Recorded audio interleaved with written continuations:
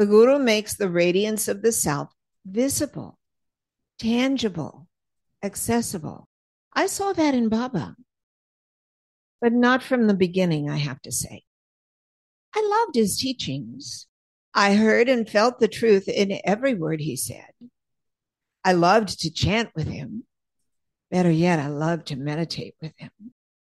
Something happened in me, for me, with me, to me, when I sat with him. Something I couldn't access so well on my own. So I spent as much time with him as possible. But I didn't see God in him, not in the beginning.